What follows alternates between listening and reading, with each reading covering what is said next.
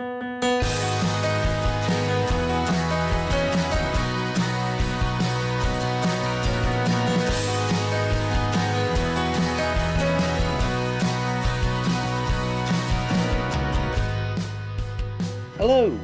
and welcome to episode 8 of Is It Shane Ritchie? The Adventures of a Wrestling Journeyman. My name is Carl Stewart, and I'd just like to say thank you for taking the time to listen today, whoever and wherever you are. Thank you again for taking the time to share our posts on Facebook and Twitter. Thank you also for all your amazing feedback from the last few episodes. Please do keep sending that feedback to us, as it really does help us to improve and grow. We are now available on a number of different podcasting platforms, including Spotify and various others, and you can find links to all of the various places you can now find us through our page at www.conroypod.vze.com. That's www.conroypod.vze.com. You can also download the episodes from there, and the page does contain something of a rogues gallery of various people who've either appeared on the show or who we've mentioned in various anecdotes and stories. Please do check that page out and let us know what you think via our social media pages, which you can also find linked from there. If you enjoy this show, please do continue to like, share, retweet and mention us to others, and we will continue to add more 100% original content on each and every episode. This episode sees part 2 of our exclusive interview with the legendary Mr. John Short. As with part 1, the entire episode this week is dedicated to that interview. But our regular features such as short stories, quote of the week and song of the week will return next time out. We will also have a number of other new interviews coming soon, including the return of our very popular guest from episodes 4 and 5, Spinner Mackenzie, amongst others. So do keep a lookout for updates on our social media pages in the very near future. But for now, sit back, relax, and enjoy part 2 of the legendary Mr. John Short.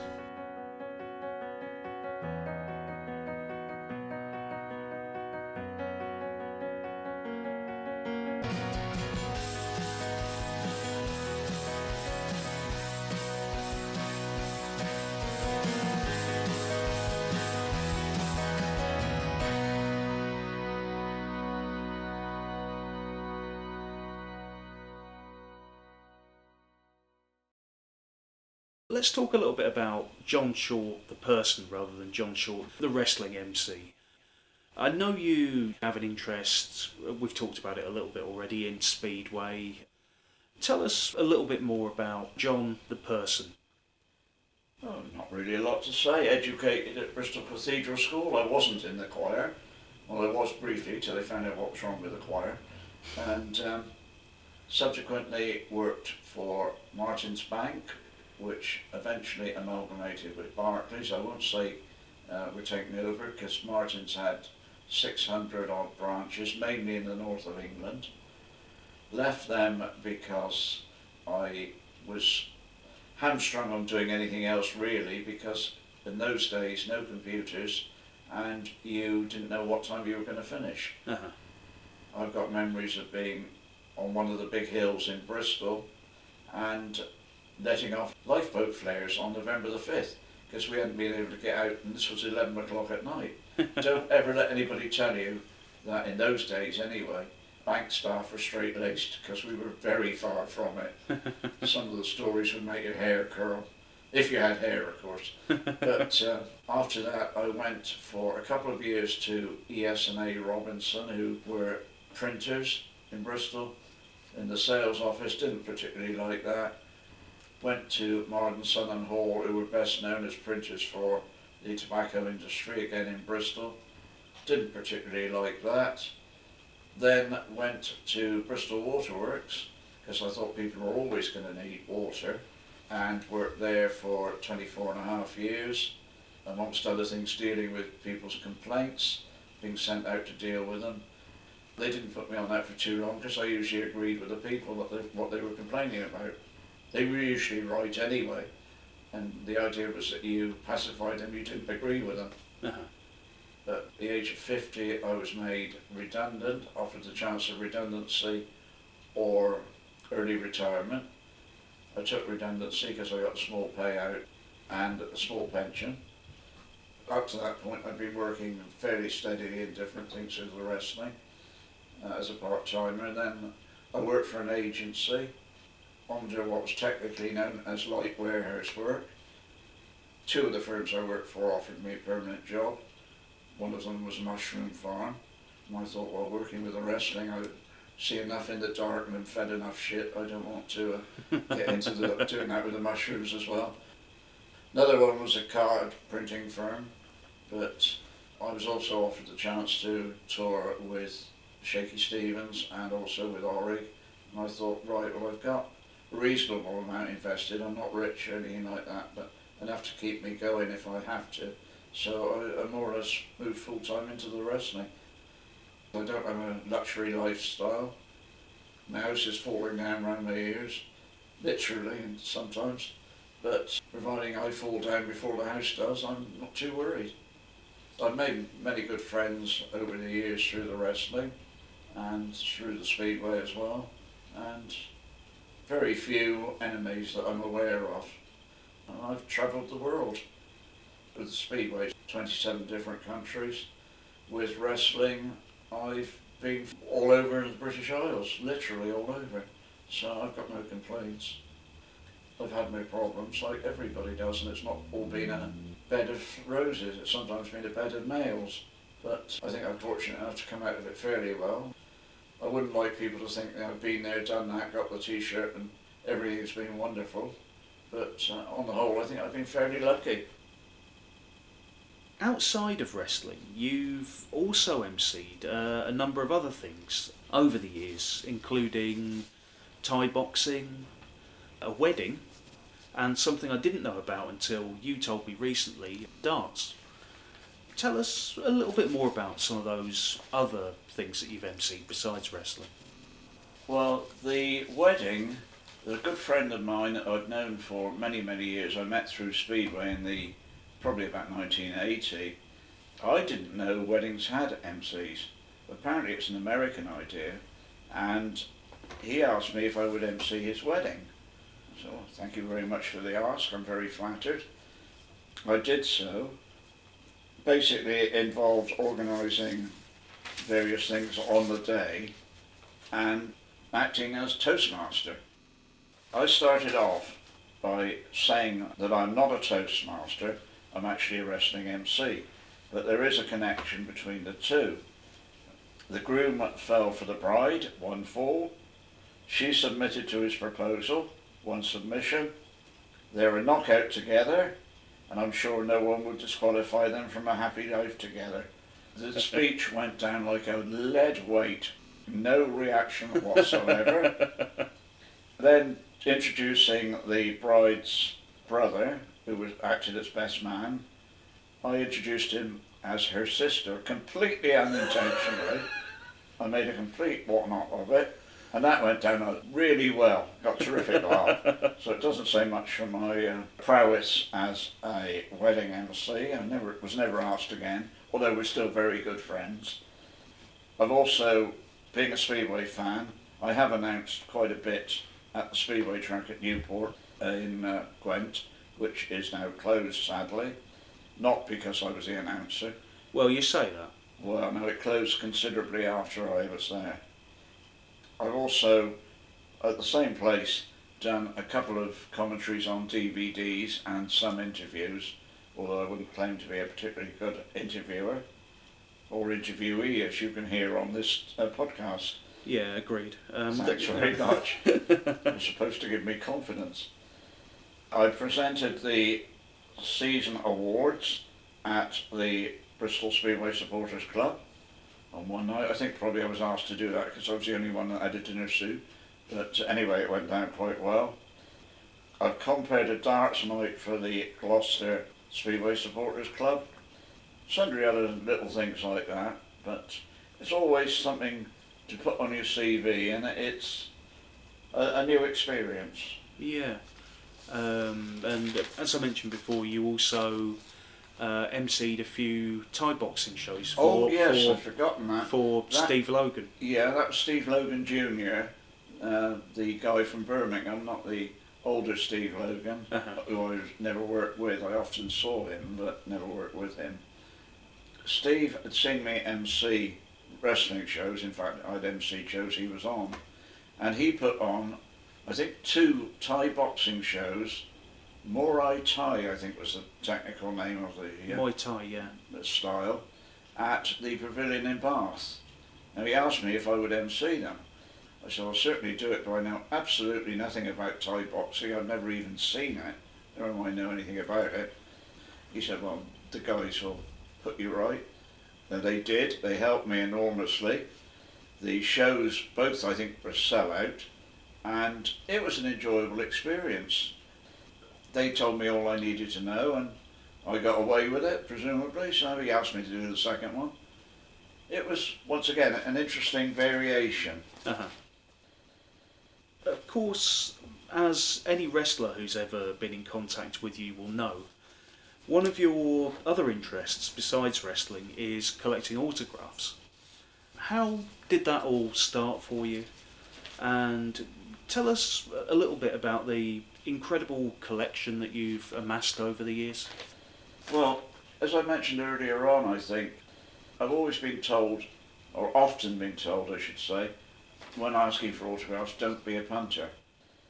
That, as I mentioned earlier on, the response has always been, no punters, no shows. But 99% of the people I've asked have always been happy to sign. One interesting character who I was always a bit wary of, I'm not frightened of wrestlers, but this guy always unnerved me. He was a Canadian who came here for Dixon, and he worked under the name of the Mongolian Mauler. Basically, he was a complete nutcase. He had an open cut on his forehead, which he used to keep open by brushing with a toothbrush in the showers. I asked him for his autograph when he first appeared here, and he signed it, tore it up and ate it. And this continued every time that I asked him. He was here for a few months. Every time I asked him, he would do exactly the same thing. And the last time he worked over here, I think was a local show which I went to, I asked him again, I gave him the sheet of paper, he signed it, gave it back to me and said, you deserve that. But I was a bit unnerved on one occasion because I emceed a show, I think it was in Cardiff Students' Union, again for Brian Dixon. Brian wasn't available and the Mongolian Mauler was in charge. And I thought, my God, I'm in the SH1T here. But he was very professional. He told me exactly what he wanted with regard to the show. I did it and he thanked me afterwards. But he still continued to tear up and sign the autographs until that very last show. So that's probably the best story. How I got into collecting autographs? Well, I've always been a variety and theatre fan, and as I mentioned earlier on, I was at Bristol Cathedral School. We had Saturday morning school at that time, and to get back to the bus stop, I would walk past the stage door of the Bristol Hippodrome, which was in the days when it was twice nightly variety. And I'll put a date on this by saying that Tom Jones appeared there in twice nightly variety, was replaced halfway through the week by Marty Wilde, and Marty Wilde did much better business. Another one who appeared there at this time was Shirley Bassey, and we're talking of twice nightly variety. Anyway, a lot of the performers were stood outside the stage door. I thought this would be a nice, easy and interesting hobby. So I started collecting them. It didn't turn out to be particularly easy a lot of the time, but it was interesting and still is. I still collect. As regards to wrestling, I thought, well, I collect theatre, why shouldn't I collect wrestling? And that's always been the case, and I still do. 99% of the people are quite happy to sign. If it's a villain, they'll probably sign backstage for you, but even then it's a signature, and it's a silly hobby perhaps, but it's harmless and you meet interesting people. Well, of course, I mean, you mentioned your collection isn't just made up of wrestling autographs by any means. You have a wide range of autographs from all across various different branches of entertainment, and I want to put in another listener question at this point, which is from Darren Benedict, who Tex. we know better, yes, as Tex Benedict. And he asks, which of your autographs do you cherish the most? Well, as regards wrestlers, probably one that not a lot of people nowadays, unless they're an historian, will know of, and that's a guy called George Hackenschmidt. Yes. George Hackenschmidt was a megastar, probably bigger than people like Hulk Hogan, anything like that.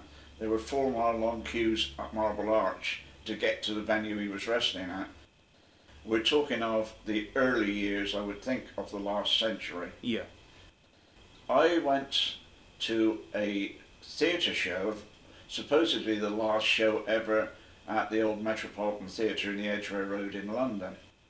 There was subsequently another one. A venue that I used to go to regularly for Paul Lincoln's Saturday night wrestling shows. I would go up on the train for the day from Bristol. I would do a live TV show in the afternoon to watch, somebody like Lime Grove Baths or Wembley Town Hall. And then I'd go to Paul Lincoln's show in the evening. And I saw people like Shirley Crabtree there for the first time. Sky High Lee, who was about 6'10", and they used to use his back as a dartboard. Apparently, that's the story. Ricky Starr, who was a ballet dancer, actually a Broadway chorus dancer, but very good performer.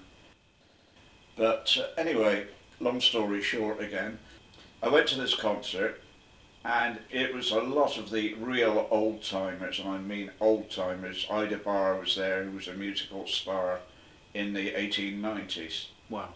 And introduced in the audience was a guy who'd come there with Wee Georgie Wood, who himself was a musical star in the 20s and 30s.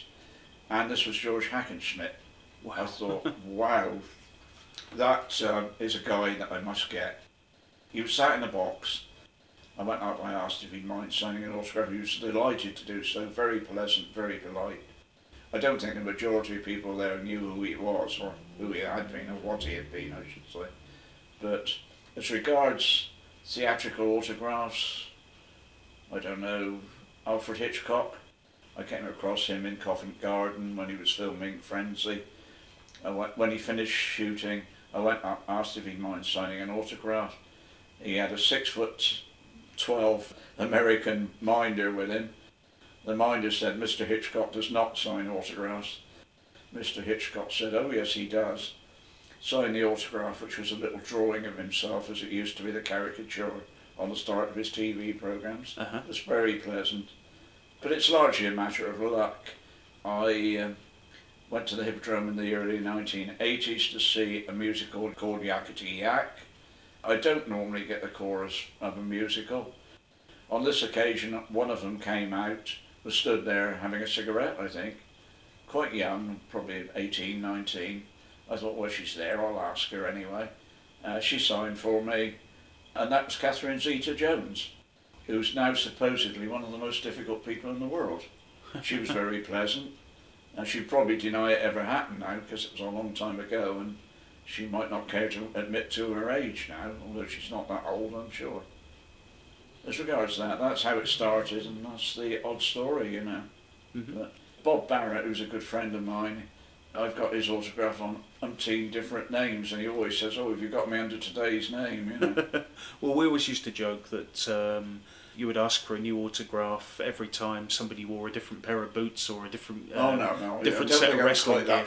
But would you like to sort of put a rough number on the amount of autographs? I know at one point you said to me that you got at least 40,000 in your collection. Would you like to put a rough number on what you've got? Absolutely impossible.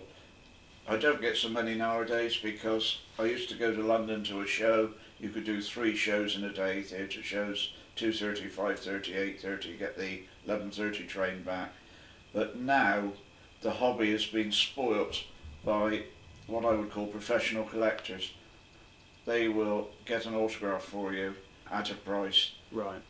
Now, to me, the interest has always been collecting the autographs and meeting the people. Yeah. And now, particularly since John Lennon was shot by a so-called autograph collector, a lot of the artists are very, very wary about doing anything, particularly the Americans that come over here. Security now is over the top. I appreciate they have to have security, but it was over the top. So the fun of the hobby's largely gone.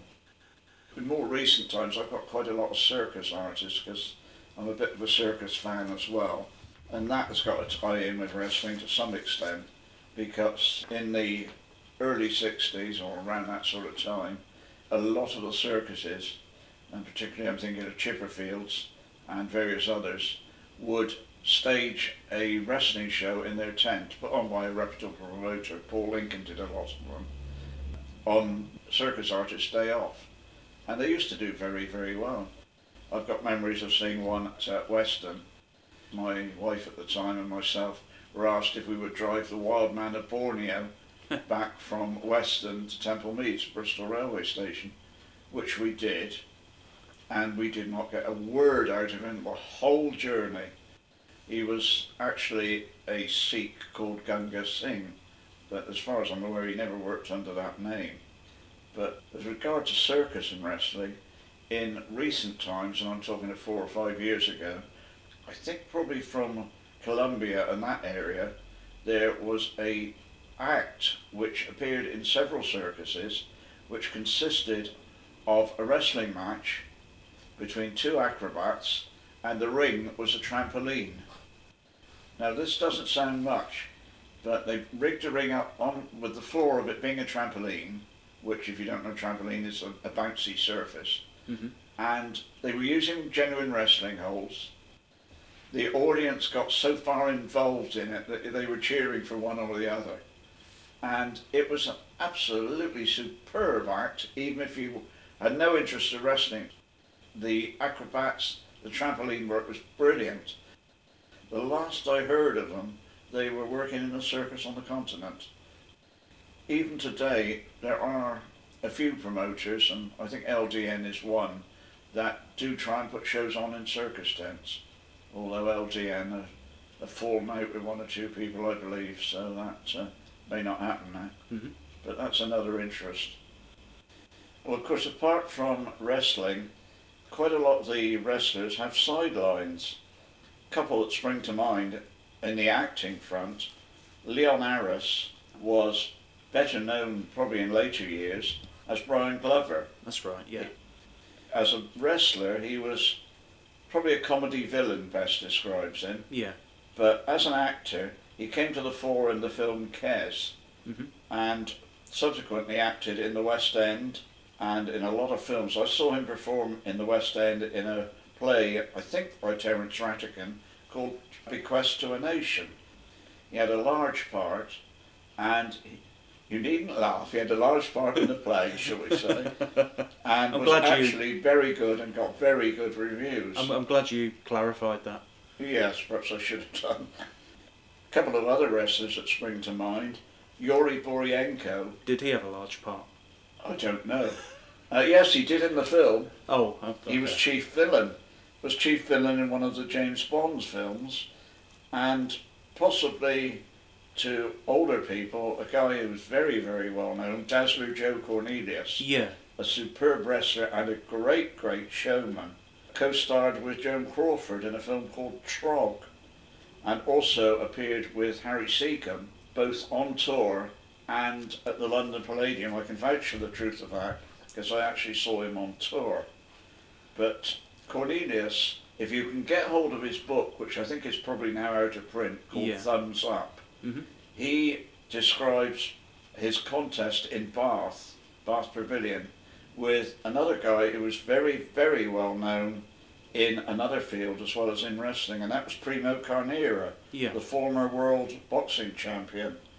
He worked quite a lot for joint promotions, And as I say, the contest with Cornelius is described in that book very interestingly. A couple of other boxers who became well-known wrestlers, obviously the one many people will know is Randolph Turpin, again a former world champion. The more recent wrestler Jackie Turpin was related to Randolph, I believe as a cousin, Right. although I am not absolutely certain on that. Randolph was a former world middleweight boxing champion who became a wrestler when money became short. I seconded him on a number of occasions, and he was a very, very nice man. His main move as a wrestler was the forearm smash, not unsurprisingly. But sadly he committed suicide in '66. That's right, yeah. Another guy that I don't know a lot about, but I've spoken to people who know more about boxing than I do, and I'm told he was a very good champion boxer, was a guy from France called Charles Humes.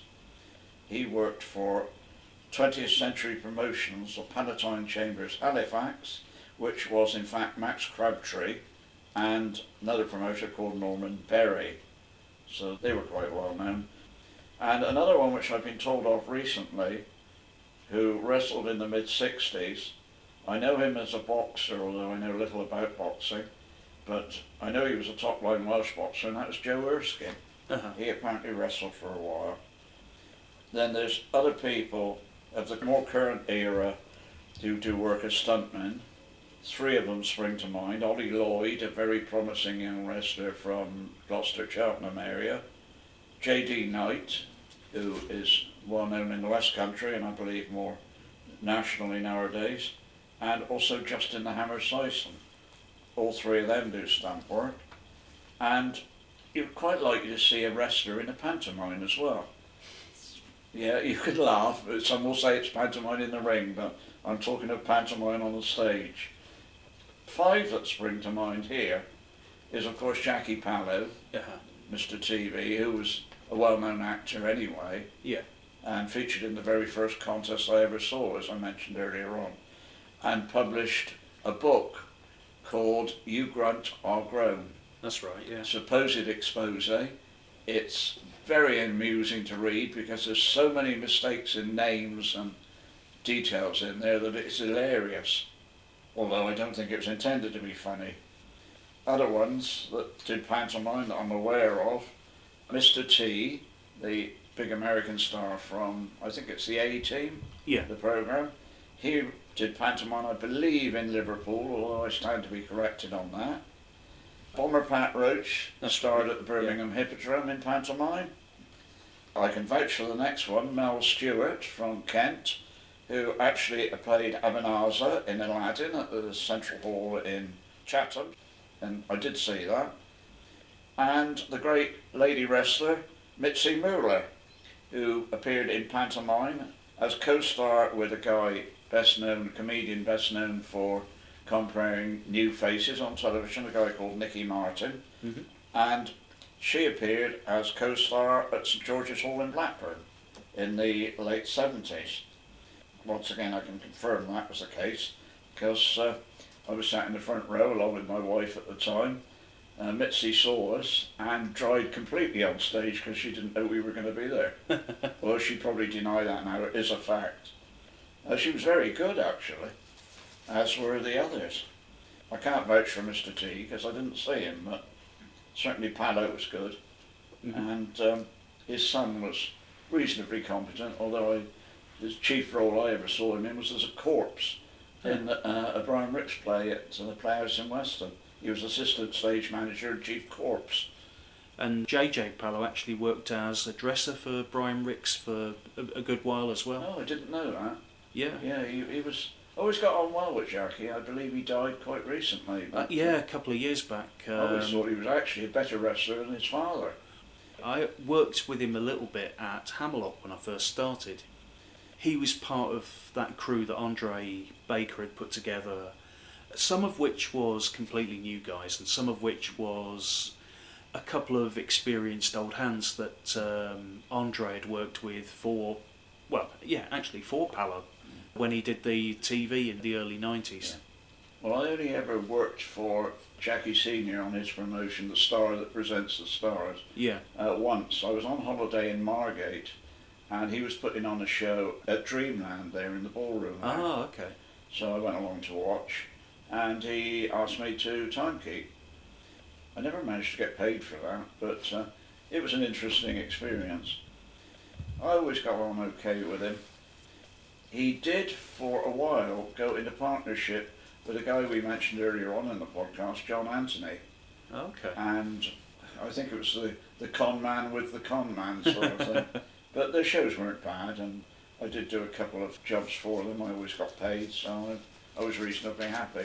It didn't pay a lot, but it paid, so Yeah. I enjoyed it. Going back to MCing now, albeit in slightly different circumstances, you've got to tell us your experiences a few years ago now in announcing at a mud wrestling show. Yes, I have memories of that. They were put on by the guy we mentioned earlier on, John Coppin. When I'd gone around putting out posters into shops, people had often said, "Oh, it's not mud wrestling, is it?" I used to have to say no, and I would tell John that we'd been asked about this. So he decided he was going to put on some mud wrestling. He picked 6 venues, asked me if I would post to them. I said yes, because they were all in my general area. Of the 6 venues, 3 of them were told they would lose their licence if they put it on. One of them was the biggest gay pub in Bristol, which when he said he was going to do it, I didn't know it was a gay pub even. But they pulled out straight away when they realised that it was a gay pub. One of the rugby clubs refused point blank.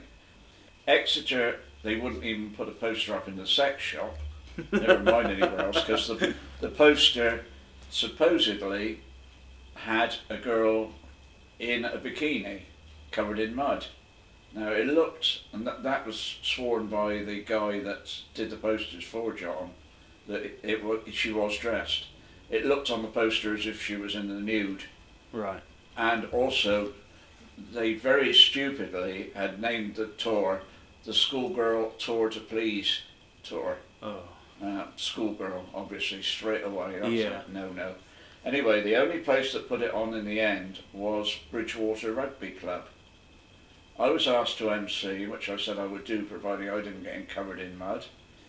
The ring was a paddling pool. The mud was genuine mud.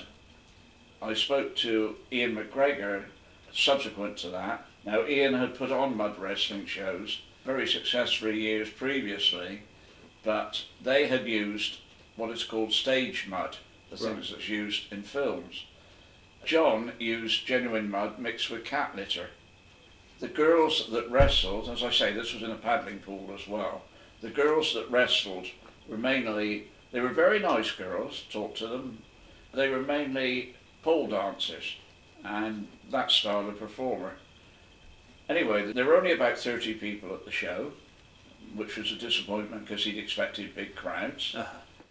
Subsequently, at the end of the show, 2 of the rugby players ran in, jumped in the pool in the nude. Well, we handled that all right. That went as it. The punters enjoyed it, so what? Then one of the audience was a taxi driver. He was thrown into the mud by his mates, fully clothed, and some mates to have. But anyway, he came up to me and said, "Where can I change? Where can I wash? You know, use the towels?" I said, "You can't. The girls have used them all." So at that point, he decided he was going to use my dinner jacket as a towel. It is the only time I've ever hit a punter, which is something I would never dream of doing. My job is to put the wrestlers over, not to get involved in punch-ups. But anyway, I hit him. I was then dragged off by one of the attendants and taken out of the way. He said, "We understand why you did that. You did the right thing. But we'll come down with you to the car park when you leave just to make sure he's not hanging around." And my only regret about doing that was that I didn't get a chance to land a decent blow, a second blow, which would have been a bit better. I'm not a big guy, but I've never been even tempted to do anything like that. But I absolutely lost my rag, and I never managed to use that dinner jacket again. Not the best advert for mud wrestling. It didn't happen again after that, to my knowledge. Certainly not with John, anyway. Talking about not necessarily just confrontations with punters, have you had any other experiences or seen any other experiences over the years of punters either being confrontational or difficult in some way?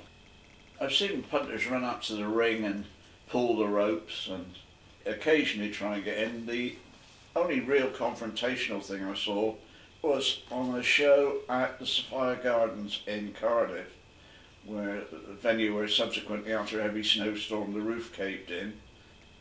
It was, I believe, a Paul Lincoln show, although I wouldn't be absolutely sure on that. It was a tag match. It involved Dave Finlay and various others, and he aggravated the crowd to such an extent that they were running up, jumping in the ring, and at one point there were about 30 of them in the ring. They were getting in one side and the rest were throwing them out the other. And it was Mal Mason's ring, so it probably wasn't a Paul Lincoln show. But Mal was stood beside me and he said, "That's my ring, and that won't take that weight. It can't take 30 people." But it didn't collapse, fortunately. And we also had something similar at a show in Porthcawl, when one of the wrestlers finished up throwing out 2 or 3 of the punches from the ring. But also we mentioned Stu Natt earlier on, and I think Stu has been known, if punters try and get into the ring, to remove them forcibly from the venue. Well, Stu again was a lovely bloke, or is a lovely bloke, but could be a little hot-headed at times perhaps. Wrestling, of course, is a profession which does involve a lot of travel. And over the years, you must have shared a car with absolutely hundreds of different people of all sorts of backgrounds. Who, for you, kind of stands out as some of the best people to have travelled with over the years? And on the other side of the coin, maybe who were some of the people you wouldn't quite like to share a car with any time in the future? I never really had a problem with anyone. One of the best guys I travelled with was Terry Rudge. Oh, okay. Very well known a few years ago. He was so interesting. He'd been there, done that, got the T-shirt, and he was happy to talk about it, but he wouldn't push the fact he'd done it, you know. Uh-huh. You had to nudge him forward a little bit. Another one that mentioned earlier on, this will probably surprise a lot of people, was Mad Eli. Uh-huh. He was probably one of the best to travel with. As regards the worst to travel with, I didn't have any serious problem with anyone. One of the more interesting people I travelled with was a guy called John Harvey. Oh yeah, the Fire Eater. The Fire Eater and children's entertainer, and he couldn't stand children. But I drove him back from a show in the Midlands somewhere. I'd emceed, he'd wrestled, and the start of his performance was fire eating in the ring, as it's been mentioned. But just after we'd passed the services, he said, "I desperately need a pee." I thought, right, he picked the wrong time. Anyway, I pulled off at the next services, at the next roundabout, I should say, next exit, pulled onto the side of the road. Behind me pulls in a police car. I thought, oh shit, I haven't done anything wrong here, I'm not drunk, I'm perfectly sober, I've not had anything to drink or anything. Copper gets out of the car, comes up to me and says, "Excuse me, sir, you pulled off of there rather sharply." I said, "Yes, one of my passengers is in desperate need of a leak, a pee, a toilet, whatever you choose to call it." He said, "Can we breathalyse you?" I said, "Absolutely no problem at all." He breathalyzed me, it was completely clear because I won't drink and drive. And he said, "Right, your passenger had better go over the hedge over there." I said, "He's already gone." Anyway, John returned and that's the end of the story. But he did say that it was a good job they didn't breathalyse him, because apparently the fluid they use for fire eating is alcoholic. Yeah, of course it would be, wouldn't it? But really, as regards people to travel with, I take people as I find them. I've never had a problem with anyone, and hopefully they haven't had a problem with me. Well, in that case, if you've not got any serious grievances about anyone you've travelled with, then I feel like I've failed, frankly. Well, I try and be nice to most people, everybody really.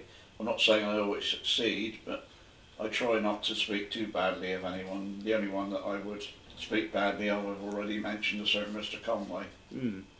Other people have stitched me up over the years, but I've always had reasonable relationship with them, and I would prefer it to stay that way, really. Well, I mean, it's fair to say that I've had a few adventures travelling in wrestling. Some with you and some with other people. Can you think of any particularly memorable or perhaps harrowing travel stories over the years? I think probably the most harrowing one was the trip in the Force 8 Gale to the islands. Stornoway, yeah. I think that's probably the only really bad one. I've been very fortunate. I did travel for one journey with Alan Kilby, whose driving was absolutely notorious, and many people wouldn't travel with him at all. I knew the stories, but I've always taken people as I find them. But I can understand the stories because he was going through gaps that weren't there. I got to the venue with no problem, but it was a little bit nerve-wracking. A friend of mine, I'm still in touch with him to this day actually, not massively regularly, but I don't know if you remember him at all. A guy from Swansea called Mike Thomas. I remember Mike, yes, he's a very nice guy. I haven't heard anything of him for a very long time. No, he's been out of the business for a long time now. Yeah. He joined the army. But I remember particularly his driving. When we used to do the shows at Melksham Assembly Hall, he would be driving about, and Melksham, as you know, not a massive place, not a dual carriageway, not anything like that. And he would absolutely zoom round Melksham town centre at about 95 miles an hour. And yeah, I always thought it was funny. As I say, he joined the army and he was driving tanks around. Well, he was driving tanks and tank transporters. You know, these massive things. And I've just got visions of him crushing everything in sight. Well, that's the thing, that if you run into anything, you just go over the top of it if you're driving something like that. No, I was never in that type of situation, thank goodness. Going back to wrestling now, I'd like to just get your opinions on some of the specific wrestlers that you've worked with over the years. And a good place to start with that seems to be with another listener question. And this one is from Paul Dougie Douglas, who asks, can you share any experiences you've had working with Kendo Nagasaki over the years? I haven't worked with Kendo a great deal. I think the first time was probably at Weston-super-Mare. He didn't know me, although I'd seen him in work many times, and obviously I didn't know him other than in the ring. We did share a dressing room along with most of the rest of the bill, and whilst I was in the dressing room he wouldn't take the mask off, which is fair enough, I would accept that, I didn't take offence. Eventually, after I'd worked with him several times, he would take the mask off in my presence, but he was never a man that would talk to anybody, or talk to me anyway. He had no reason to do so. He was never unpleasant. He was never pleasant or unpleasant. He was neutral. The last time I saw him was just after he'd published his book. He'd finished wrestling. Uh-huh. It was just after he'd published his book, which is called, and which I would recommend very highly incidentally, Kendo Nagasaki and the Man Behind the Mask. Uh-huh. It's by Peter Thornley, which is actually Kendo. Yeah. And he refers to Kendo throughout the book in the third person. It's a very, very interesting book. It's not one that praises Kendo to the skies and says, I'm wonderful, I was never awful, or anything like that. Uh-huh. He tells it as it is. It's also a charity book in that the receipts go towards the fund for Lee Rigby, who was knifed, and he's hoping to raise, I believe, £1 million, whether he will do that. But the book I would recommend highly. It's been very entertaining, along with a couple of others. If you're into American wrestling, the book that I particularly found interesting, I'm not greatly into American, was by Bret the Hitman Hart, and it's called My Real Life in the Cartoon World of Wrestling. Uh-huh. Very interesting. And another one that I found particularly interesting, again I would recommend it highly, is called Have a Good Week Until Next Week. and it's by John Lister, who is a professional journalist, written for The Guardian and various other papers, but more importantly to us, is a great wrestling fan. Uh-huh. He's written this book, which is a series of essays basically on wrestlers from the world of sport, all based on interviews with them, and very, very interesting. Such things as George Kidd, who trained George Kidd, the great lightweight, that's in there, something I've never found elsewhere. Uh-huh. And if you wish to go back and can get a copy, Dazzler Joe Cornelius's book Thumbs Up is also very entertaining. But as regards Kendo himself, I always found him alright. When he'd retired from the ring, he did attend several wrestling shows, selling his book and signing it. With some difficulty, I did manage to get him to sign, and he tells me that it's unique, both as Peter Thornley and as Kendo Nagasaki. Normally he would simply sign as Kendo, but he was kind enough to sign mine as Peter Thornley as well. Going back a little bit to the books that we were just talking about there, you mentioned John Lister's book with the title of Have a Good Week Till Next Week, which of course was the famous line of Kent Walton, of course. Did you ever come into contact with Kent Walton at all? Only time I ever came into contact with Kent Walton. Sorry, very bad choice of words. Rephrase that. Let's tell that story. I'll put it in with the ring rat stuff. No, definitely not. The only time I ever came into contact with Kent Walton was probably at Wembley Town Hall, a couple of the other live TV shows I used to go to on a Saturday afternoon before I went to the Met in the Edgware Road on Saturday night, and got his autograph. He was always pleasant enough. I believe, having read a couple of articles on him later, that he was a failed West End actor who had appeared in the West End in the mid-1940s.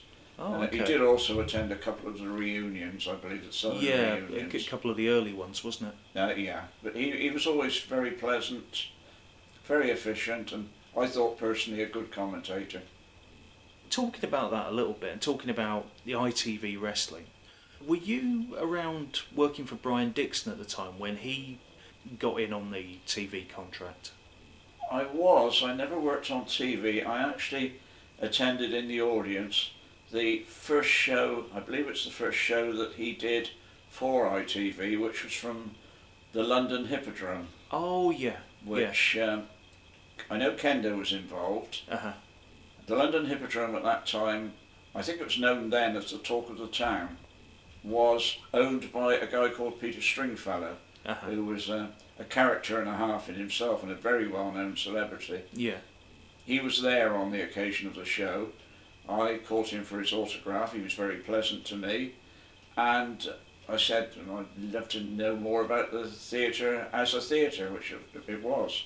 He said, would you like to have a look round? He showed me round personally, but at that point I'd never worked on TV other than for S4C as a timekeeper and a couple of local news programmes, that news items that I was involved in some years ago. Mm-hmm. Before we go on to some of the other names that I want to ask you about, is there anybody that you've worked with over the years that you feel is underrated and isn't really talked about as much as perhaps they deserve to be? One that springs to mind, I know he's fairly well known, is James Mason. James is a very good worker in my view, probably doesn't get the credit he deserves. Earlier days there were people like Cliff Beaumont, who I mentioned earlier on, who I thought was extremely underrated. More recent days, I suppose as an entertainer, you're talking to people like Bob Barrett. As a wrestler, I don't think Johnny Kidd gets the credit he deserves. There are others, most of them working perhaps for the smaller promotions, and nowadays there are so many regional promotions and promoters that just run 2 or 3 shows. Yeah. But guy that has now gone on to much bigger things, I worked with him quite a lot of shows, including on the Butlin shows, quite a lot in Scotland.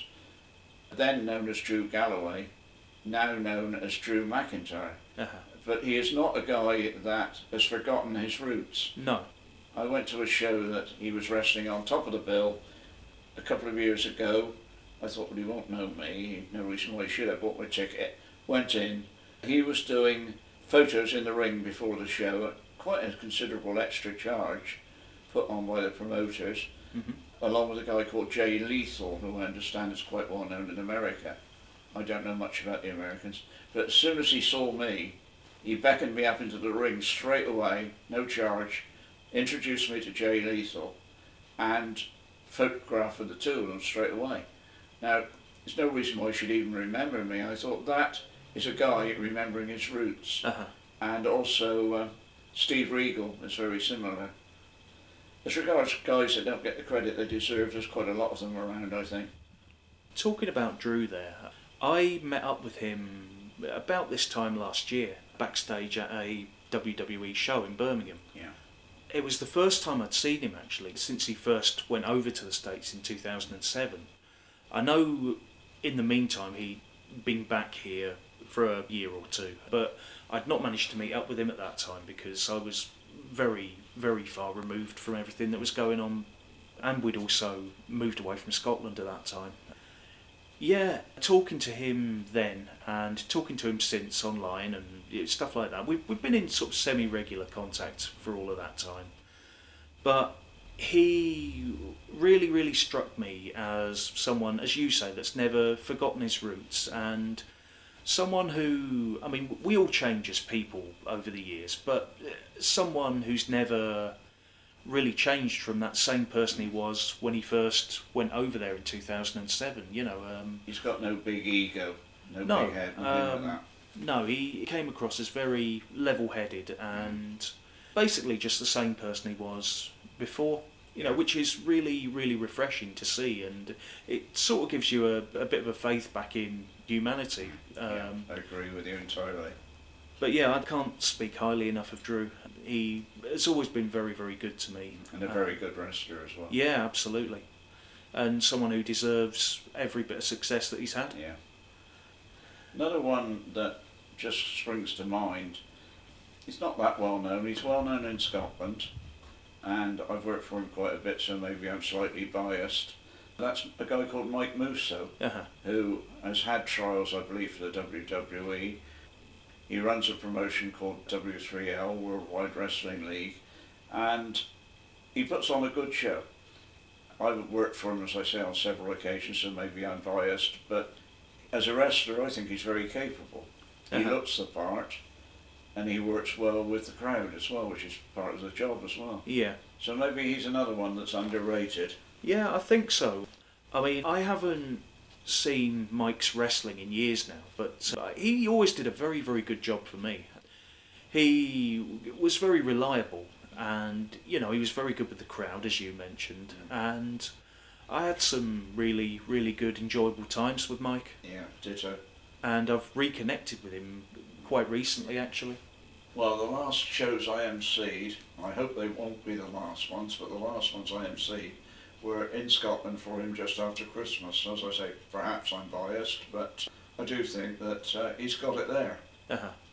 As you say, he's a very nice guy as well, but, which is not part of the job, I suppose, but it's superb public relations, and you can't buy public relations.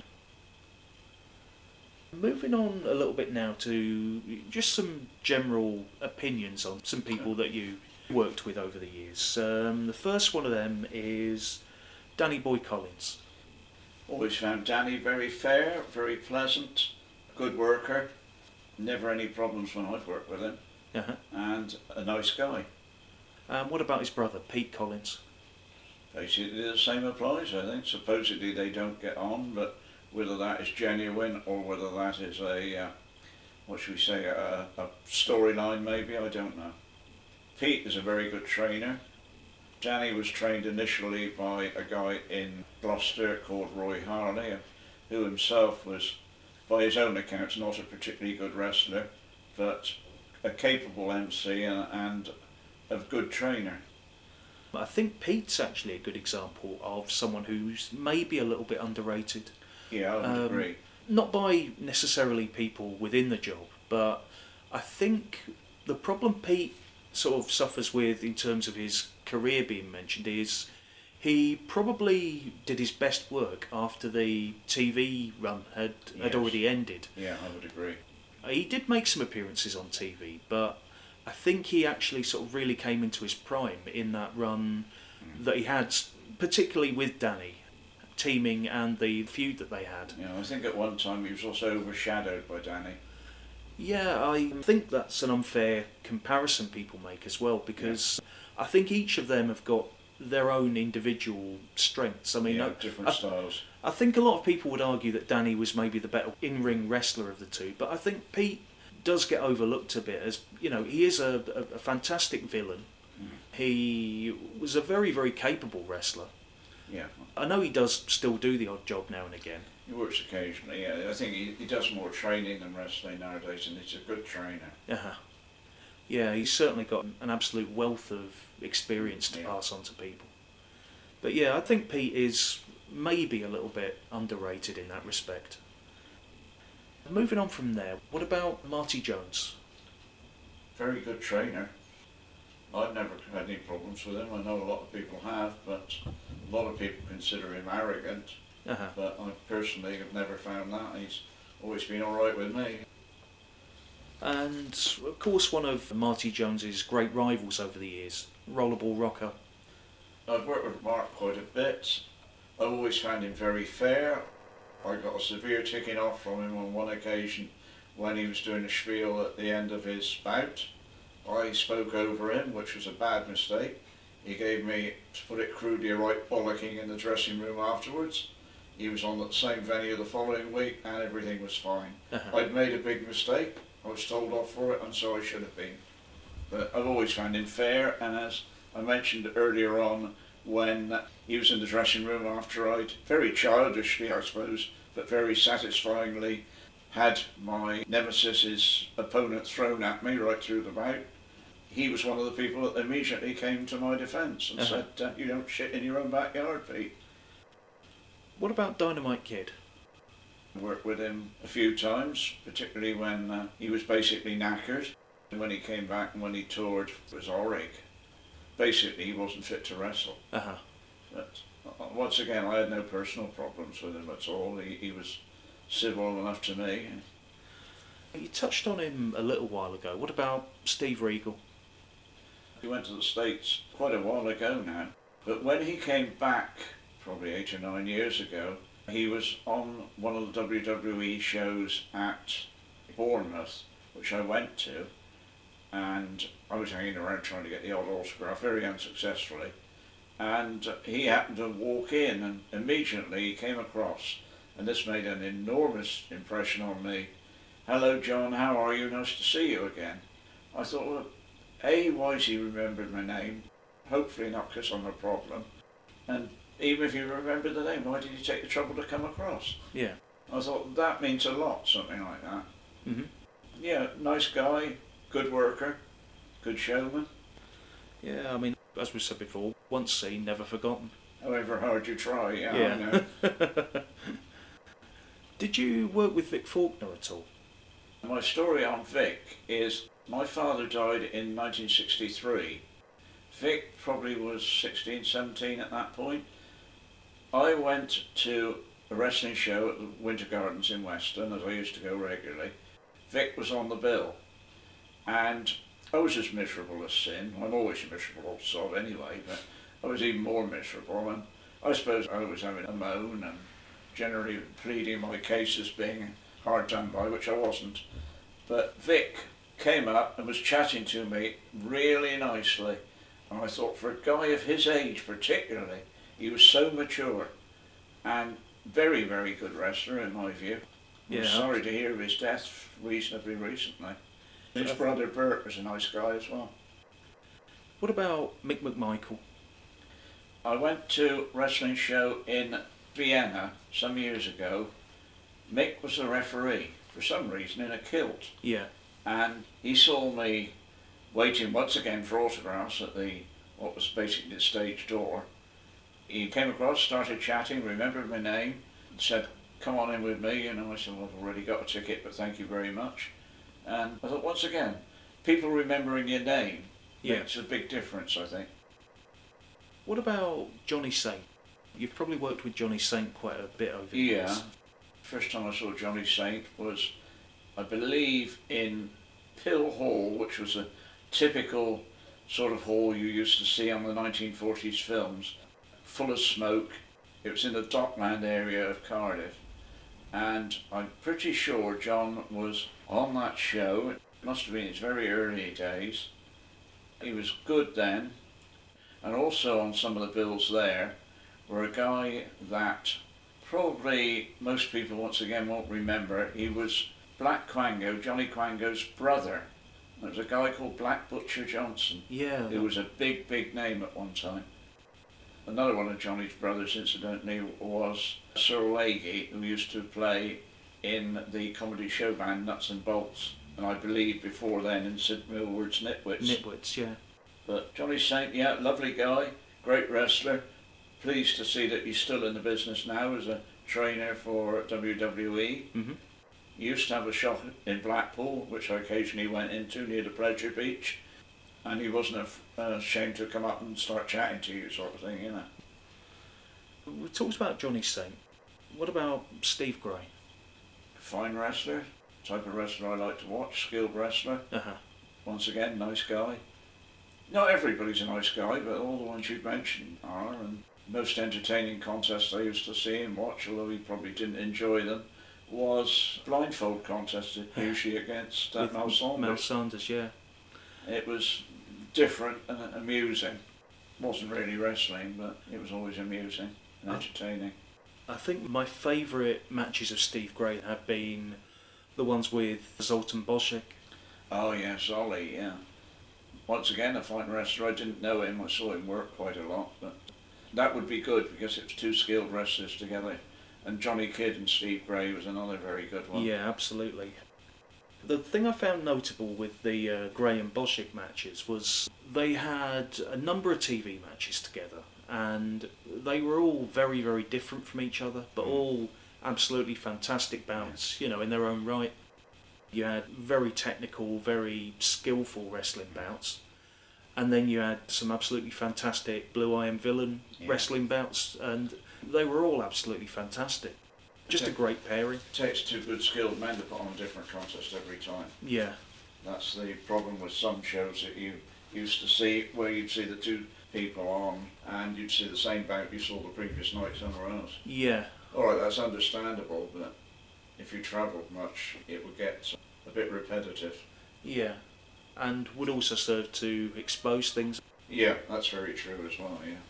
Of course, you know, back in those days, pre-internet, pre-results being leaked everywhere, you could get away with that. Because there weren't all that many people that would travel from town to town, would there? You see a few around, but people like myself and the late Dave Franklin, people like that. And of course the aforementioned Mad Eli. Mad Eli travelled, but he didn't travel that much because he had no transport. He ran coach trips to various places. But, what memories have you got of Judo Johnny Brown? Oh, a lovely guy. John was a very, very, I believe he's still alive. Yes, he is. Quite elderly now. He had to wrestle in a mask in his later years because he looked his age. But he didn't wrestle. He was a lovely guy, very capable wrestler, Judo John Brown. I know on one occasion he took me to his house, and he got a lovely house with a big garden and a lovely wife and a nice dog.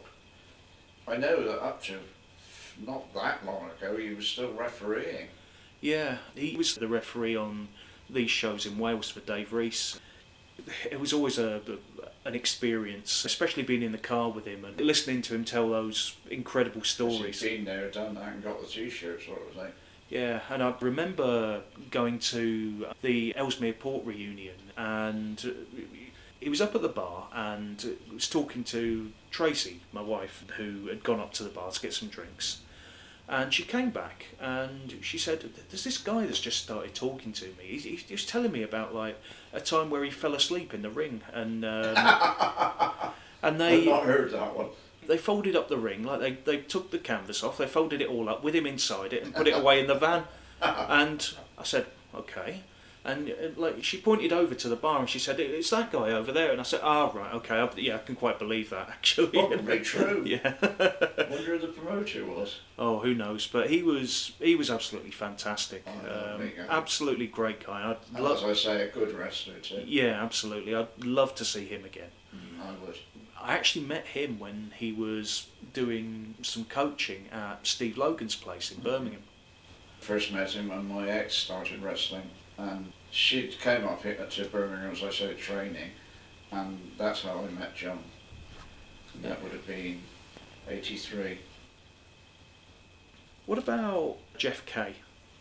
Jeff Kay, I have seen him wrestle, but rarely. But he was on the shaky tours of Scotland, and he struck me as being a very, very nice guy and a very, very capable referee. I always got on very, very well with Jeff. Of the referees, in more modern times, there's three that stick in my mind. Jeff, a guy that worked a lot for Orrig called Cyril Roberts, Chico. The story I remember about him, he was a regular referee at Weston-super-Mare for a season, and of course he got all the stick from the crowd, and he wanted to come.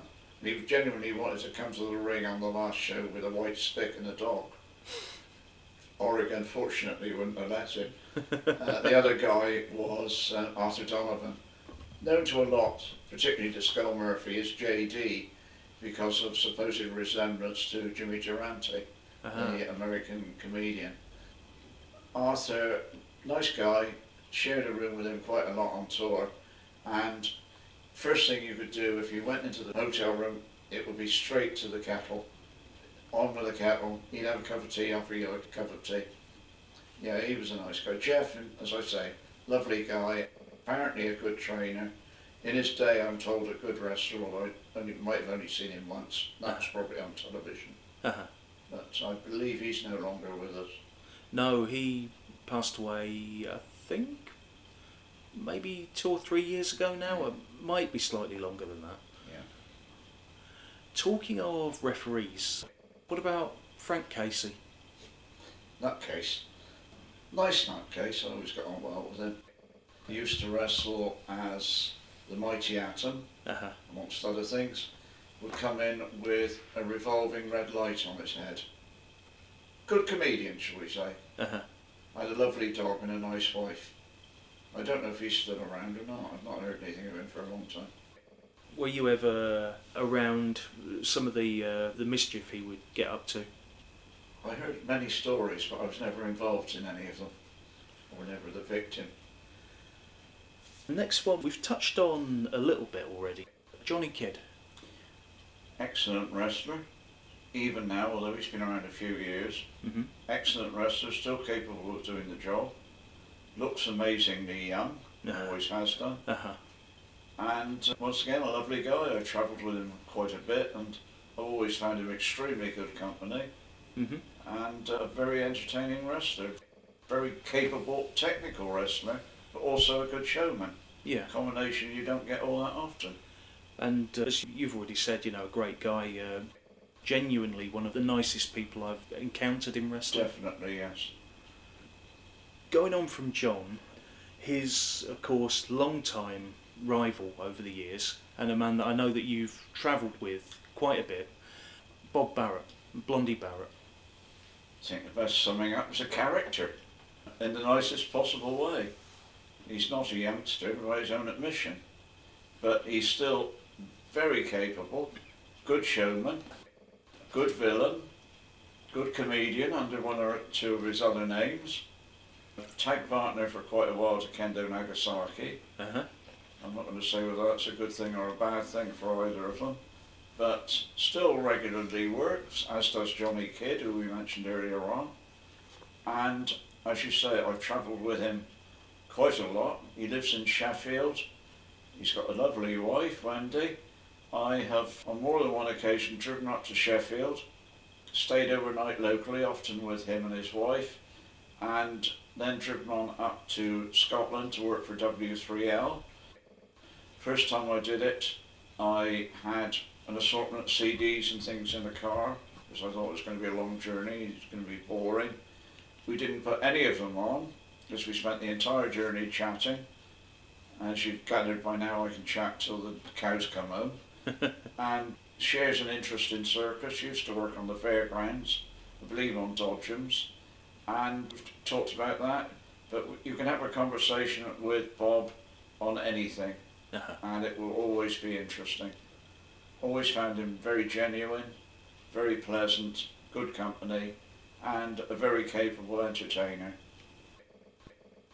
What about Dave Taylor? I worked with Dave a bit.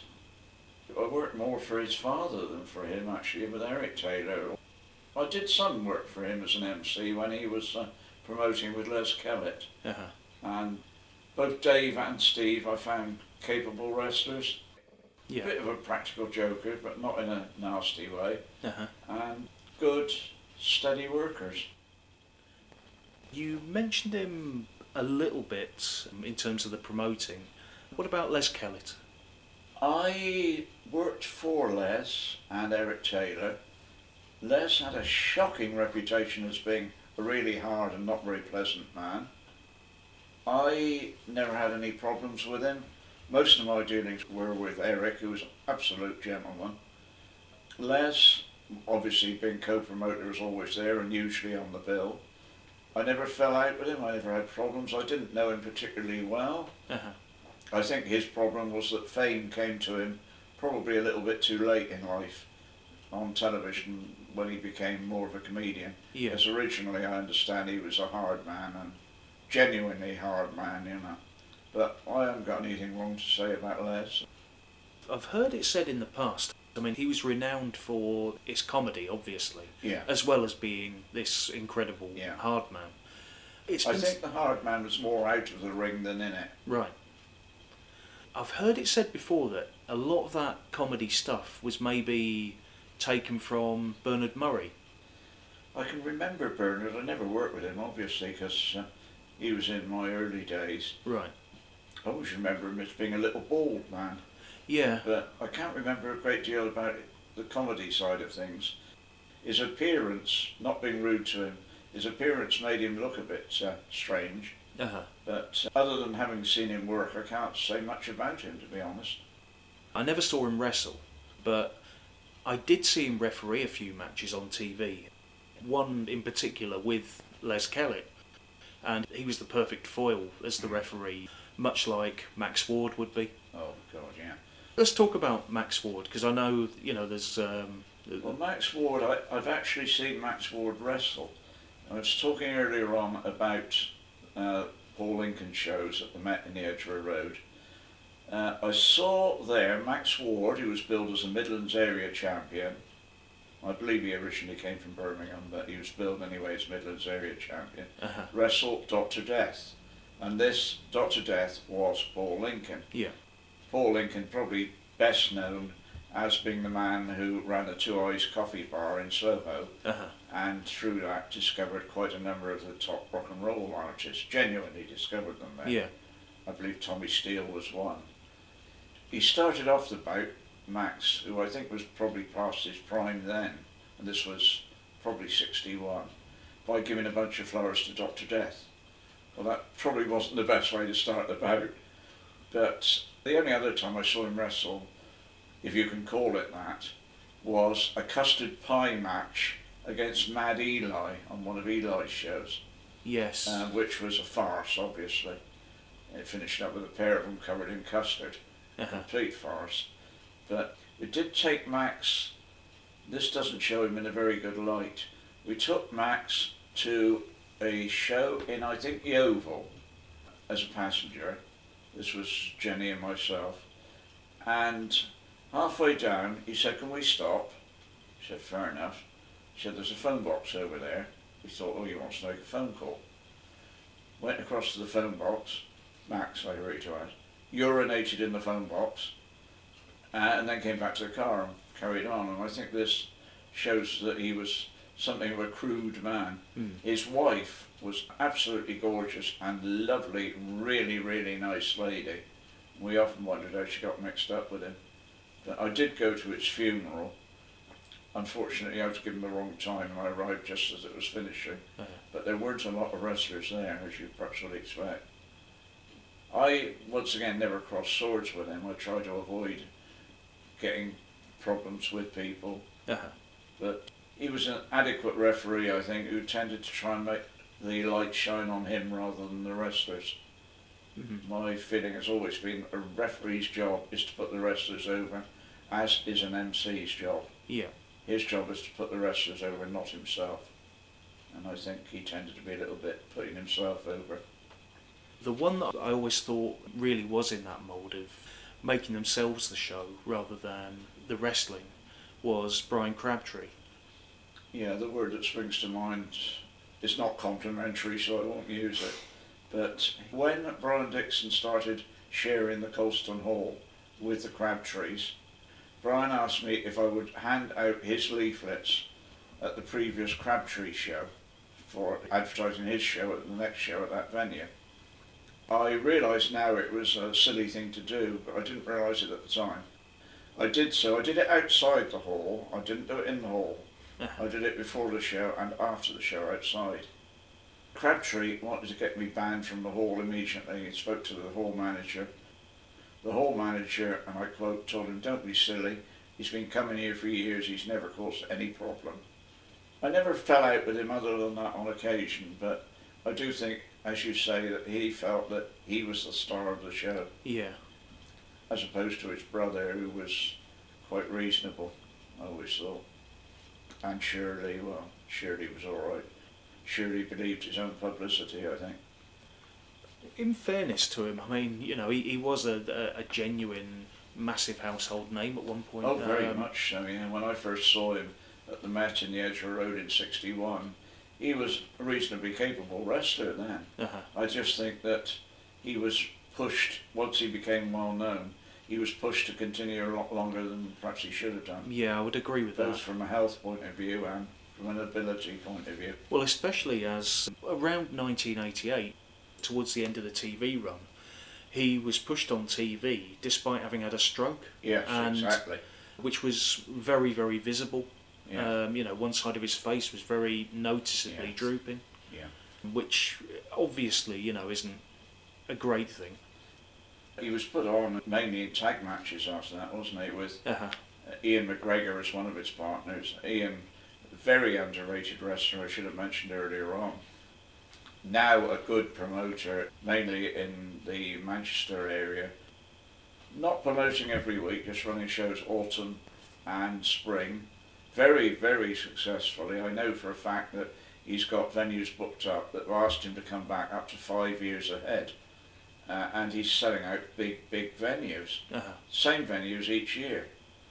Puts on a good show. I've seen a couple of them. I've not worked for him. Must be doing the right things because people want him back each year. Yeah, surely, well, as you say, I think he was pushed into continuing too long. Yeah. What about Mal Sanders? Again, the word character springs to mind. Didn't like newcomers and tended to treat them a bit harshly, but I've worked with him quite a bit. He's always been pleasant to me. He knows I've got an interest in Speedway. He always asks me who the current world champion is, and he usually knows because I believe he used to go to Wimbledon Speedway. It can work at any style basically. Yeah. As I mentioned earlier on, I had some wonderful blindfold matches, which takes quite a bit of skill, I think. But again, a decent technical wrestler. I think he was one of those guys, wasn't he, that was very versatile in that way. We talked earlier on about John Kenny, and one of the things that always made him stand out was his versatility. And I think Mal Sanders was very much the same, wasn't he? Yes, yeah. Going back to some of the more comedic wrestlers, did you work with Kevin Keneally? I knew him reasonably well. I was invited, along with Jenny, to the wedding of, I think it was Sandy Scott and Busty Keegan, which was, I can't remember where it was now, but anyway, Kevin was there and he made an after-dinner speech, which was absolutely hilarious. Yeah, I can I imagine. always thought that as a comedian, he was very, very good in the ring. As a wrestler, he was capable enough. It's always stuck in my mind because everybody at that wedding, more or less after the reception, everybody disappeared. There was a wrestling show somewhere locally, and I think 3/4 of the audience went to that straight away. Or 3/4 of the attendees, I should say. What about Catweasel? Only ever saw him work. I didn't know him at all. Okay. But good entertainer from what I saw in the ring.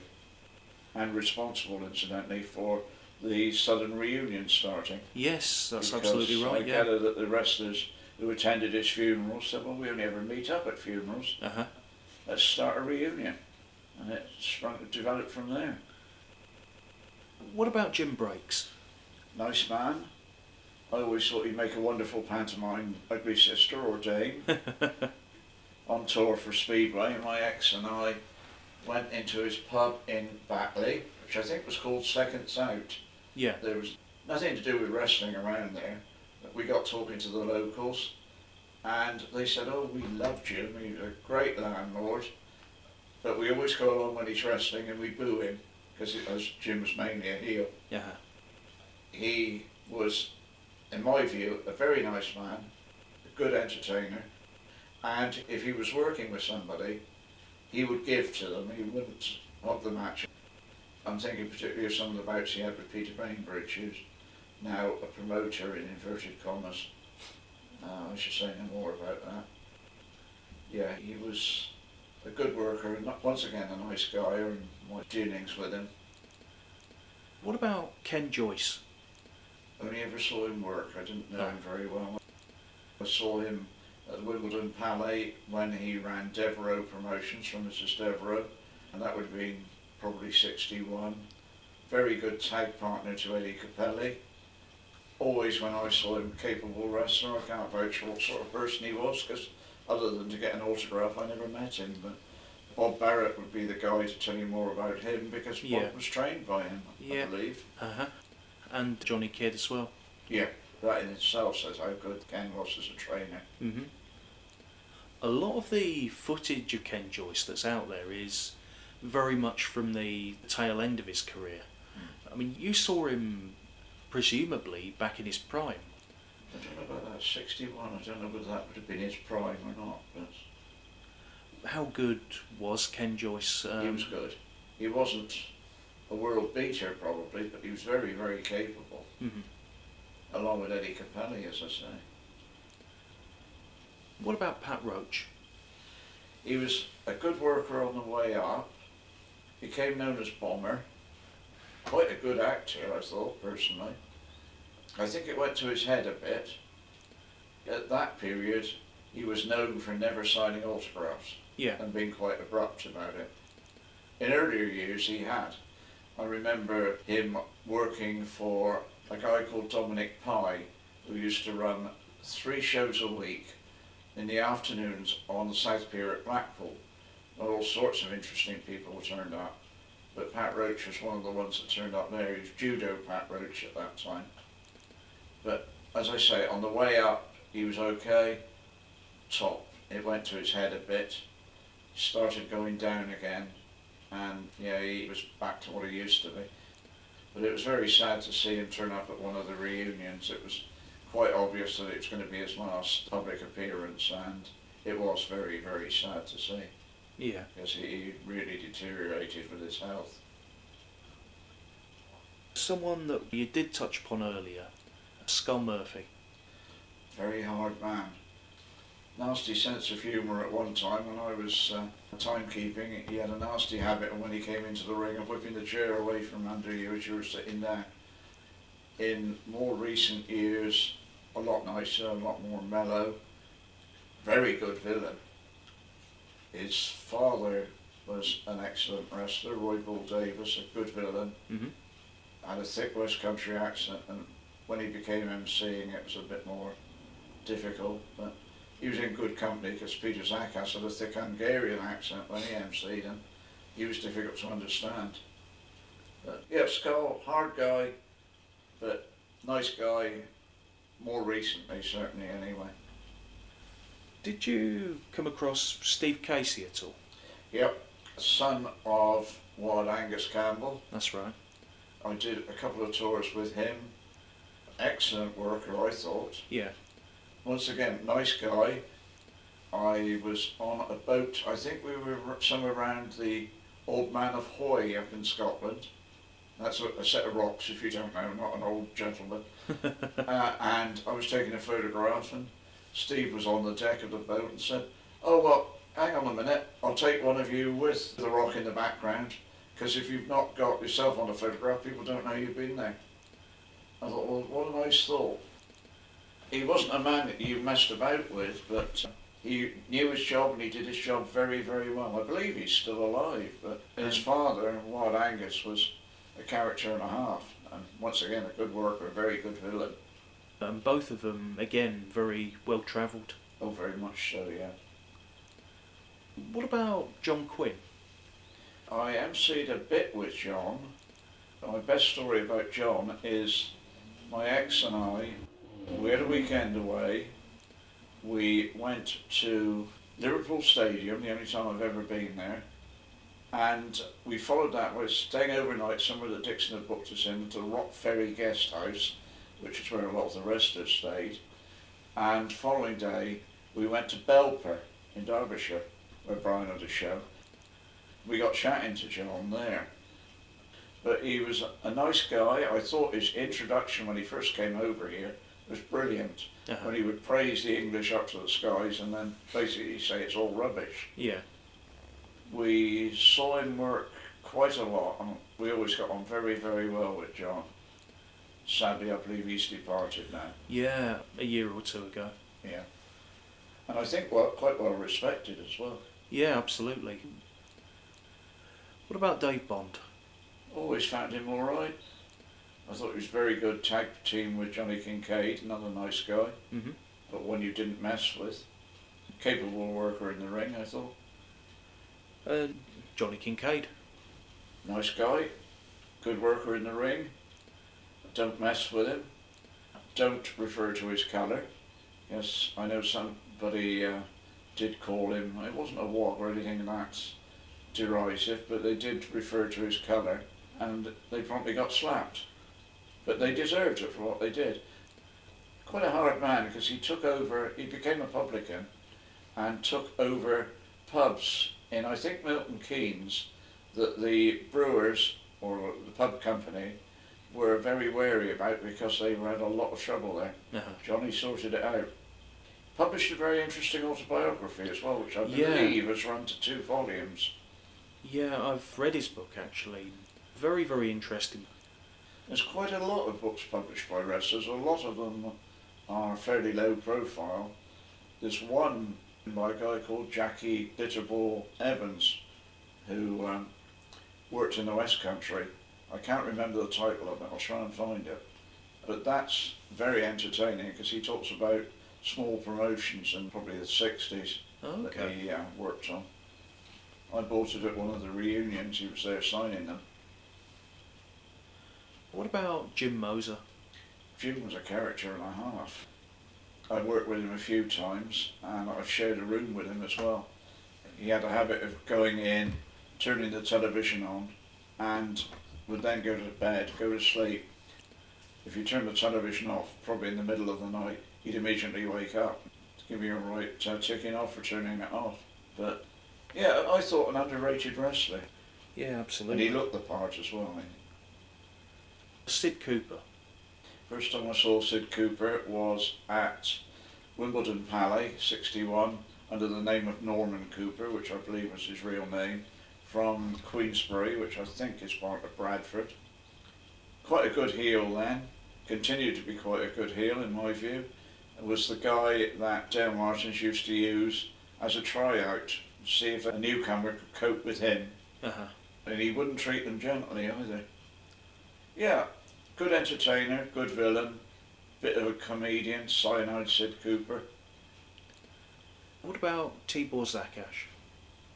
Lots of people will argue with me on this one. I always thought, good wrestler, a plodder.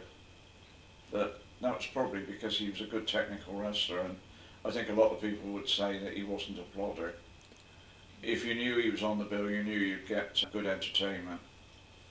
Much along the lines of people like John Elijah as well. Probably wasn't as good as Tibor, but a good steady worker.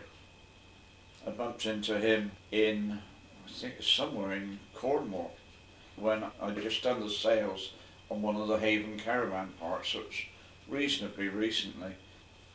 I was having a look around the town, and somebody walks up past me, turns around, comes back and said, "You don't remember me, do you?" I said, "Well, no disrespect, no I don't." "Name John Elijah mean anything to you?" So immediately I twigged it was John, who probably had stopped wrestling some years before, but had spotted me, whereas most people would probably have avoided me like the plague.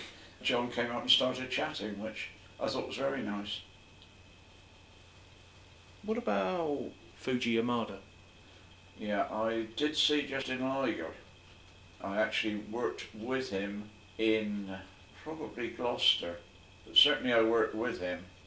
He was very charming in the dressing room, and once again he was happy to sign an autograph. He was also quite prepared to sign as Fuji Yamada. I thought, obviously at that point he was quite a big name in both Japan and I believe America, and I thought he was a very entertaining and competent wrestler, and pleasant enough guy, you know. What about Barry Douglas? Worked with Barry Douglas towards the end of his career. Once again, I used to class him as a plodder, but I think that was very unfair. I think I underrated him considerably. Nice guy, pleasant man, good worker. I toured with him a bit, and although he wasn't a youngster then by any means, he could still do the job. Yeah. Sometimes with a mask on, sometimes without. That's right, he did the Bull Blitzer gimmick That's as it, well, yeah. didn't he? Mainly with a mask on, because Yeah. he looked a bit more his age in those days. What about Richie Brooks? Although Richie came from my part of the world, he moved to Leeds. Again, no problem with him. I thought he was a good worker. He had some very good contests with Danny Collins in the early days. He just seemed to fade off of the scene fairly quickly. I don't know why, but pleasant enough guy. What about Dave Duran? Dave Duran, hard guy. The last I heard, he was a security guard, I think, in the Far East somewhere. One of the really nasty places to be. But yeah, again, no problems with him personally.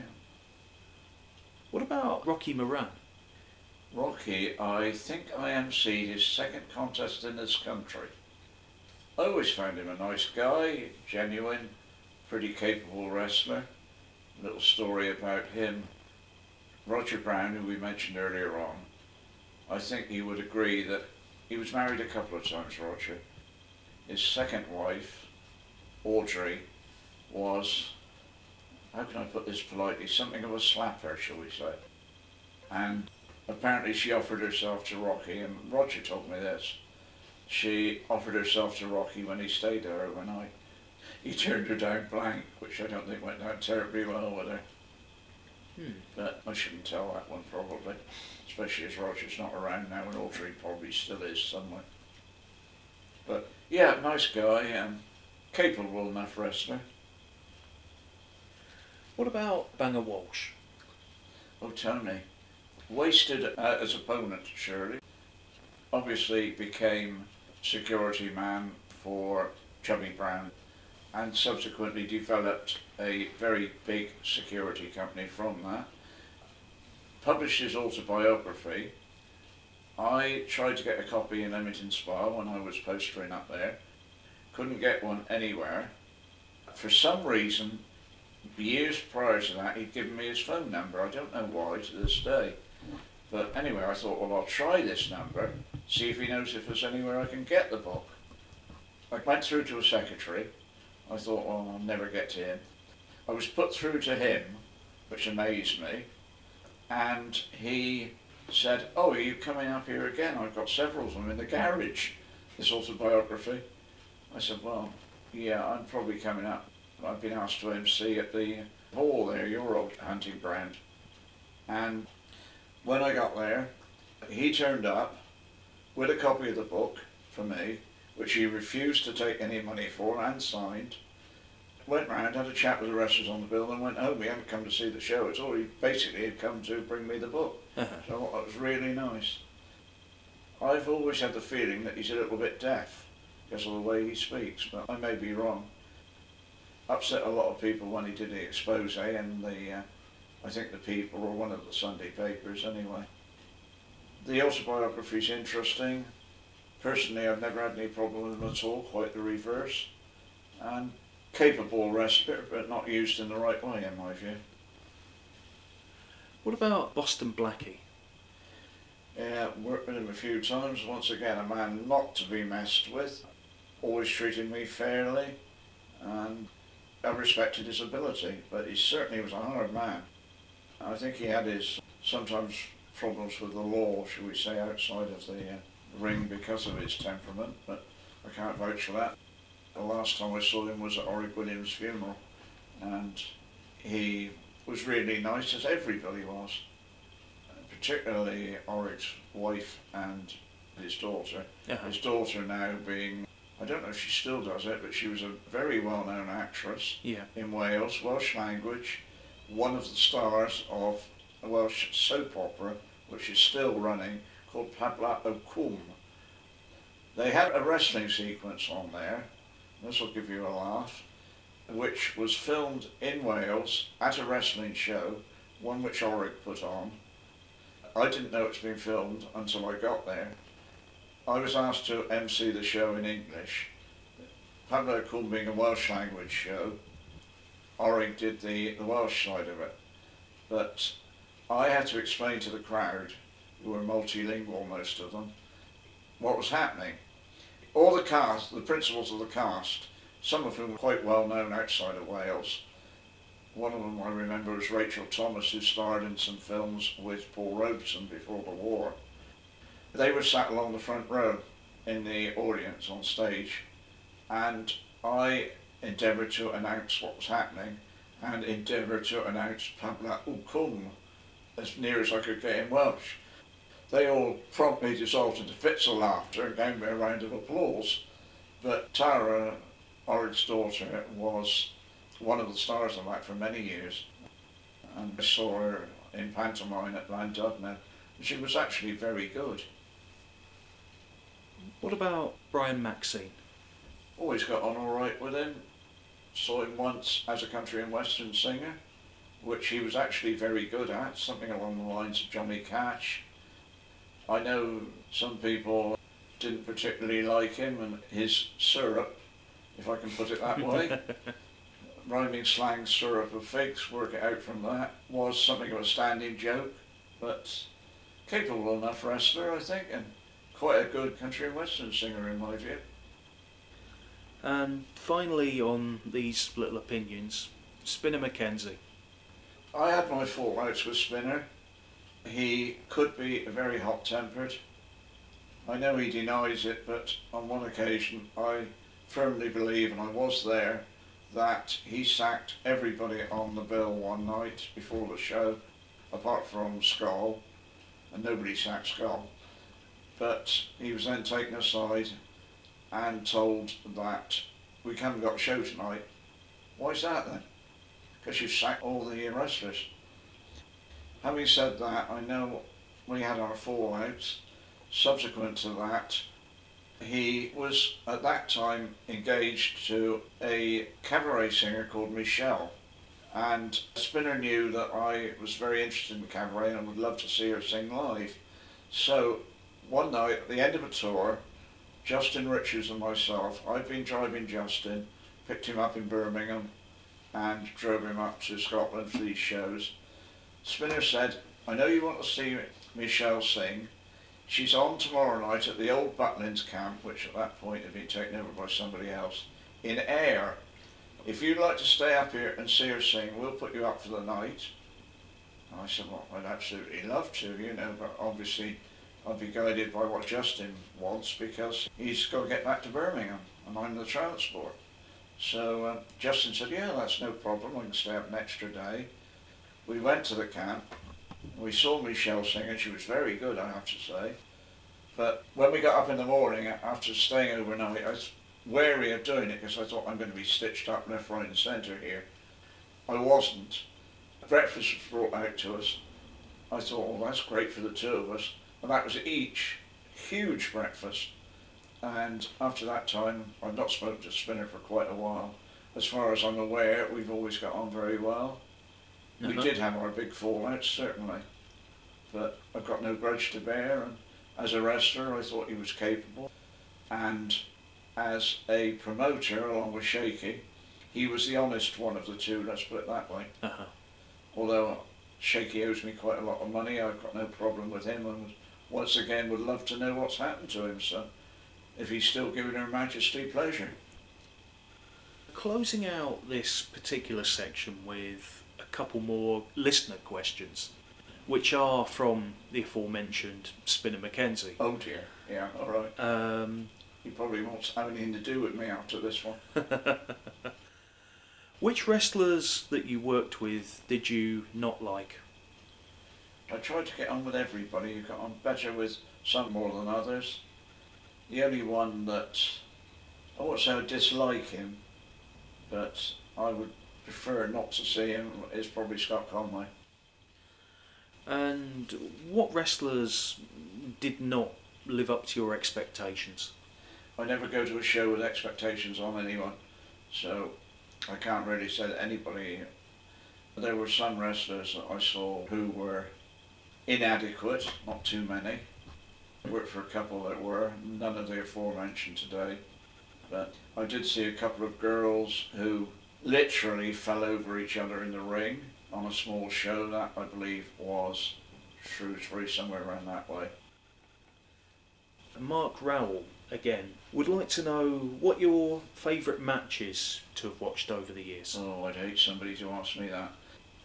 Very difficult to say because there's been so many. Probably the best one I MC'd would have been Owen and Danny Collins. Owen was such a nice guy as well, but that's irrelevant really as to regards to the wrestling. He was absolutely charming. He came over here and did 3 matches, one of which I MC'd, another one of which I saw. The one I MC'd was at the Pavilion at Bath. I think they were all for Orig Williams. The last one might have been Brian Dixon, but I think it was Orig. One at the Pavilion at Bath, one I believe in Cheltenham, I can't remember where the third one was, but he only did the 3. And I was fortunate that I did the first one at Bath. But he was a lovely guy, but more important really was that he was a superb wrestler and a good showman. And he had his wife with him who was also charming. And of course Danny was a very capable worker as well, so the two of them together was quite impressive. Yet another listener question, this one from someone that we both know reasonably well, Justin Richardson. Oh yes, Justin. AKA Justin Richards. Yeah. And he asks, in your opinion, are the wrestlers of today inferior to those of yesteryear? I wouldn't say inferior, they're different. The wrestlers of earlier years that I'm aware of were more technical because that was what the people wanted then. Nowadays, a lot of the wrestlers, I won't say all of them, a lot of them, perhaps the wrong word to use, but ape the American style, which is a different thing altogether. A lot of the Americans I've been lucky enough to work with are superb on the microphone, and when it comes to the actual wrestling, that's a different thing altogether. Doesn't apply to all of them. Owen was very much an exception. He was great on the microphone and great in the ring. But some, not all, some of the others were basically, not to put too fine a point on it, crap when it came to the wrestling. But great with the showmanship. So, difficult question to answer really. This one is from Tony Cochran, who refereed for me quite a bit under the name Tony Nadette. I remember him, yeah. He asks, what are John's fondest career highlights looking back? Virtually impossible to say. The travel was more of the interest in the actual career. I don't know if I would call it a career even. I'd almost go to the word hobby. But possibly one of them would be again that emceeing that show with Owen Hart, because I knew he was a big name, but I didn't expect it to be like that. Some of the shows I did with Earthquake, such a nice guy, but any specific highlight would be very difficult to think. Possibly the first time I travelled to Scotland for wrestling. This question is again from Spinner. If John could give one bit of advice to his younger self, what would it be? Don't do it. No, that's not fair. Don't believe your own publicity. I don't think I've ever done that anyway, not that I've had much publicity in any case. And remember that your job is to put the wrestlers over, not to put yourself over. I always like to think that I have always worked to that basis. Other than that, take it as it comes. Don't believe some of the things people tell you. Make sure you get paid. I've been pretty lucky. There are certain people that haven't paid me, even to this day, 20 years later in some cases. Try and do your best for everybody, and try and treat everybody equally. Even if they shit on you, don't shit too hard on them back. Don't hold grudges. And our final listener question is from Bob Barrett, aged 10 and a quarter, from Sheffield. You should be so lucky. He says, ask him about when he got ripped off and paid £6.99 for a bar of chocolate in Scotland. Quite true. Bob and I were doing a show just after Christmas. I can't remember the name of the town now, but we got there fairly early, as I always like to try to do, and had a walk round, found a little sweet shop. We'd not eaten, so I like chocolate. I'm not fanatical. I like Orkney fudge more than I like chocolate. There were some bars on the counter in a box. I think from memory it was white chocolate caramel. Now I like white chocolate, I like caramel, but I've never seen the two combined together. So I said to the guy, well, how much are they? And it was a normal size bar, you know, pound type size bar. It was Cadbury's, so I thought, well, it's got to be good. And he said $6.99. Well, when I got up off the floor in hysterics, I said to him, oh, that's a bit expensive. Why is that? He said they're Australian. The owner of the shop has been to Australia and he bought a couple of boxes back. And I was about to walk out and I thought, I'm never going to see this again. I've been to Australia, but I'm never going to see this again. If I go out now, I'm only going to think, well, I wonder what they taste like. It sounds terrific. So I bought a bar.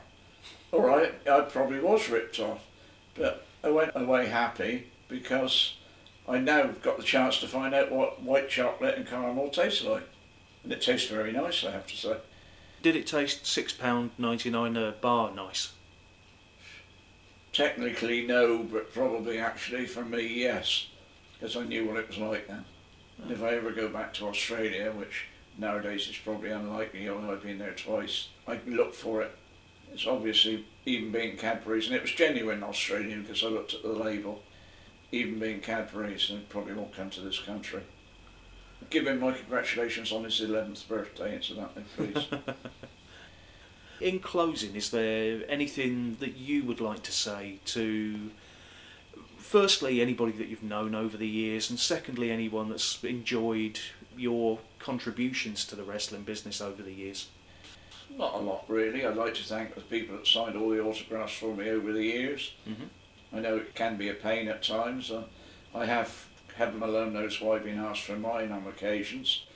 I always try and sign, or if I can't sign, I will say, I'll sign for you as soon as I can, and I always try to do that. Thank you for all the nice people I've met. There's been a lot. I won't say anything about the nasty people I've met because there's been very few of them. As regards people that go to wrestling, keep on supporting it, keep on encouraging the guys, but most importantly, keep supporting them. And if during lockdown, as the things are at the present, try and get hold of books. The books that we mentioned earlier on are well worth reading, but make sure when the halls reopen and it's possible, go back, support them, because if you don't, it won't happen. Well, I'd just like to say, from my personal point of view, thank you so much for doing this interview today, and thank you for all the good times that we've shared, you know, sort of over the years I can't think of any specifically, but Probably a good thing. I'm joking. But thank you for this today, and this has been an absolutely incredible, epic of an interview. Well, thank you very much for asking me to do it. It's the first time I've travelled any distance since the lockdown came about, and it's been absolutely worth it. It's getting me back a bit more towards what for me is called normal. Whether anybody else would call me normal is a different matter. So I'd just like to say thank you very, very much once again to the legendary, and I use that term with a great deal of sincerity, Mr. John Short. Thank you.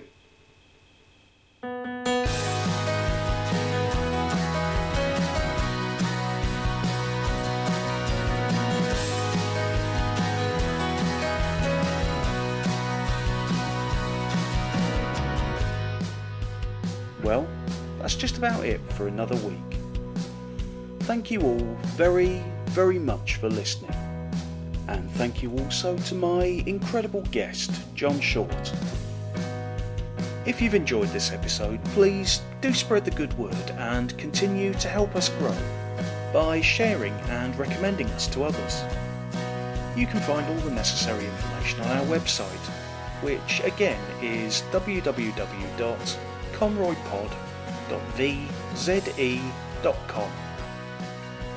Please do keep an eye out on our social media pages for updates about upcoming episodes. So until next time, this is Carl Stewart signing off and saying goodbye and thank you.